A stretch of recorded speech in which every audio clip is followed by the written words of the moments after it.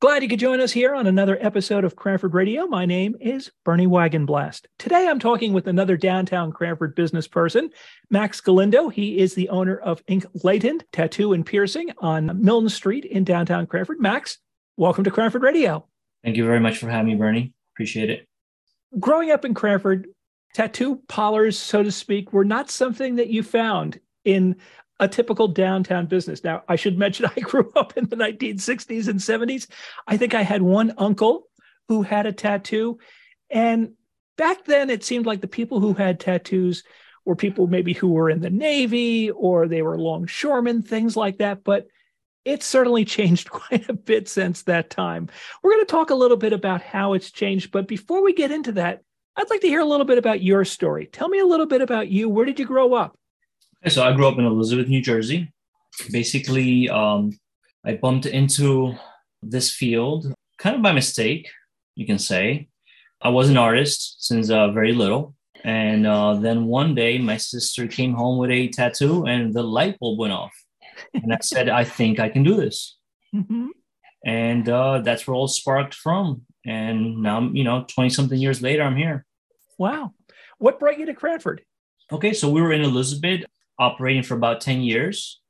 My building that we were in was up for sale and kind of forced us to move out of the area. And then I came to this beautiful location here in Cranford and I said, hey, this looks like a great place to move to. And that's that. We moved in. We moved in actually during the COVID times, 2020. Oh, wow. Yeah, it was very tough, very rough, but we made it happen. It was a good upgrade. Yeah, I would imagine during COVID, at least during the worst of COVID, that people were not getting tattoos and piercings for the most part. Right. So we were actually shut down like everybody else that period of time.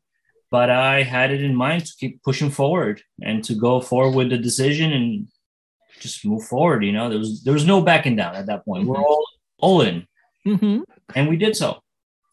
You mentioned when you were growing up, you were an artist. Tell me a little bit about the kind of artwork you did as a kid or a teenager. So I can say maybe in the third grade, I started taking art. And the teachers took an interest on me because of, my art skills. They're very natural art skills. It's not like I was taught by anybody. But then little by little, they start taking me out and giving me more instruction.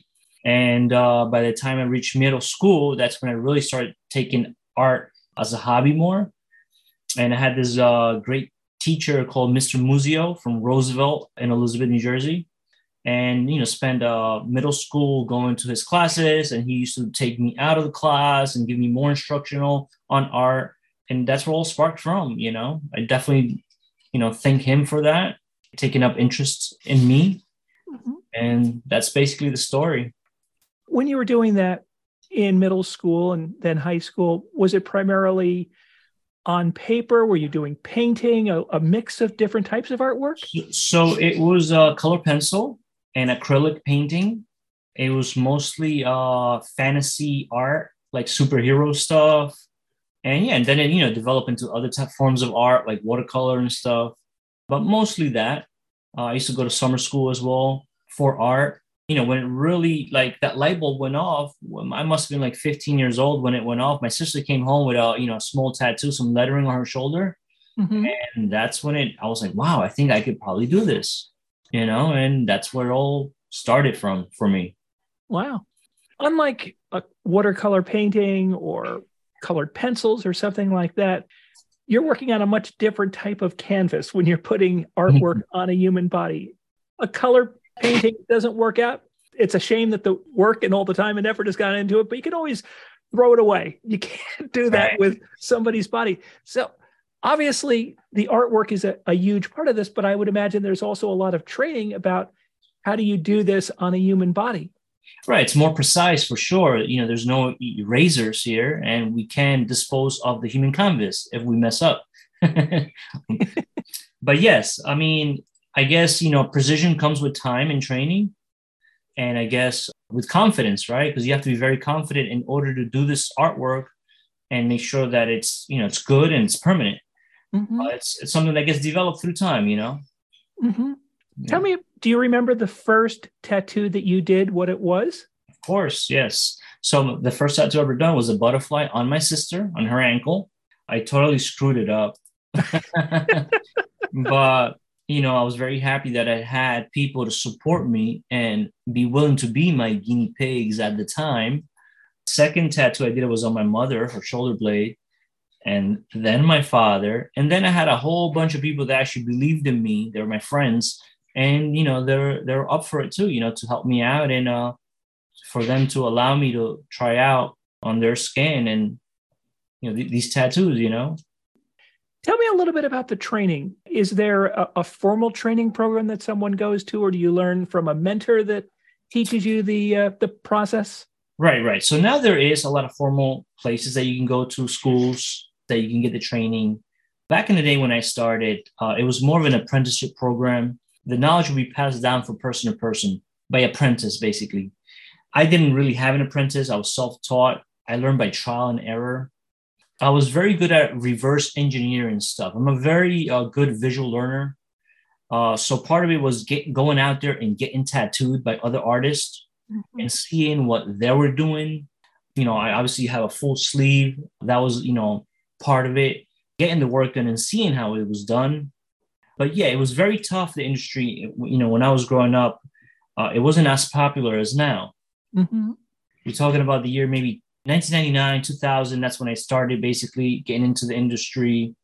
By the year 2001, I infiltrated the industry. I started working in Linden at a small tattoo shop that's no longer there. After that, I went into, the West Village, but it was tough, there wasn't any schools really to go to. Mm-hmm. You mentioned about how you got started in art back in middle school and continued on into high school and such. Do you still do art other than tattooing? I do. Not as much, but once in a while, yes, I'll paint something on a canvas, but I do, yes. If I were to talk to an artist, if I had Pablo Picasso, let's say, on as a guest and was talking about impressionism or cubism or pop art, artists will specialize in a different type of art. But in your field, you kind of have to do what the client is asking you to do. So how do you become good enough in all these different types of art to do what the client needs you to do because it's their body? So I don't necessarily specialize in one. I do a variety of styles. I'm very good at copying different styles. Mm-hmm. I mean, one of my favorite styles to do is watercolor at the moment. I'm very good doing Japanese traditional tattoos as well. I'm very well-rounded in a lot of these styles. I can do a lot of different styles. I do enjoy to do some more than others, but every artist is different, though. I mean, there's a lot of artists that just do one specific style. They don't feel comfortable doing, per se, watercolor. They just like doing black and gray, or like Polynesian or Cubism. But I'm fairly well-rounded. If I can see it, I can probably do it. Doesn't mean I can necessarily come up with it, but once it's in front of me, I can replicate it. And is that how it typically works for a client that comes in? Do they bring you a photo of what they would like to have done, or maybe it's a little looser and just say, I was thinking of having such and such put on, and do you have a catalog that they can look at? Right. So it's a little bit of both. Some people come in with a set idea, a picture they just want to replicate, and we can do that. Some people are a little more open and, hey, I kind of want this, but they give me the freedom to do whatever I want. And as far as catalog, we used to have, in my other tattoo shop, we used to have pictures all over the place. Now, you walked into my tattoo shop and it's a little more cleaner now. We use the computer, the internet a lot now. We sit the client, we look for the artwork. We use the internet to find, all the references now. It's a lot easier. Everything's at a fingertip these days with the internet. So that's how we go about it now. Back in the day, yes, we had catalogs, we had books, we had, the artwork on display, on the walls. Now it's just a little more modern. We approach it a different way, We have adapted to the circumstances, basically. I mentioned at the opening about how when I was growing up in the 1960s, tattoos were really only on guys. They were things like eagles and stuff like that on the top of the arm and right. Things of that nature. But now it's become both men and women obviously get tattoos, and it's a wide variety of people and artwork that's being done. Why do you think that changed over time from just being macho guys getting it to becoming more universal? Well, a lot of it has to be, with the media, social media, TV shows that, the first tattoo shows, I don't know, 10 years ago, like Miami Ink, basically introduced the art to the whole world. So now it's more accepted by everybody as, an art form, and not just, military people are getting it, or say bikers or people that are in jail, or, what I mean? It has become more of an expression for people rather than, being part of a cult or something, Mm-hmm. The social media has opened up the doors, I think. For somebody who comes to you, they've never had a tattoo, what would you suggest that they start off with? Because I would imagine there's some nervousness about Right. this whole process if you've never had it done. I would say something very meaningful, something that really means something to them because it's going to be permanent. And, start out small and take it from there, you have to feel it. You have to understand how the process works you can't just come in and say, hey, I want a full sleeve, because you don't know what you're in for. You don't know what it feels like, the dedication that it takes to sit down for a sleeve. Some of these things take a lot of hours, 40, 50 hours, to do. So, come in and get something small, test it out, test the waters out, see if it's for you, Mm-hmm. Mm-hmm. We've been talking about just one side of your business. I mentioned in the opening that it's Inklightened tattoo and piercing. Right. Tell me a little bit about the piercing side of it. Well, the piercing side is something that complements the tattoo industry. It's very popular, especially with the younger crowds. Kids want to come in and get their nose pierced, belly button pierced, ears pierced, whatever pierced. So yeah, I've been doing that for a long time as well. I think it works very good for the tattoo businesses. Mm-hmm. And we do at least 70 something piercings here, or probably more at this point, that we offer. Mm-hmm. The training for that, again, a little bit different from tattooing. It still involves a needle going through skin, but right. going all the way through with a piercing. So tell me a little bit about the training that goes into that. All right. So I was fortunate that one of the tattoo shops I work for on West 8th Street in Manhattan, the owner, he was a very good body piercer and trained me in the art of body piercing. So basically, I can say I had somewhat of an apprenticeship with him. It wasn't formal, but he did take an interest in me, and I learned it through him. The art of piercing. It's a little bit different. Than tattooing, but a little bit the same. You just have to be very focused. Any of these arts, it just takes an amount of focus. And, it's mind over matter. That's what I would say about piercing. Well, in the same way that I talked about somebody being nervous the first time they're getting a tattoo, I imagine most folks are also a bit nervous when they're having their first piercing, or maybe even a subsequent piercing. It's on another part of the body that they feel might be a little more sensitive. How do you calm a client to prepare themselves for getting a piercing? Well, I think a lot of it has to do with the way you carry yourself, right? If you act very professional and you project yourself with confidence, I think that gives the client comfort, right?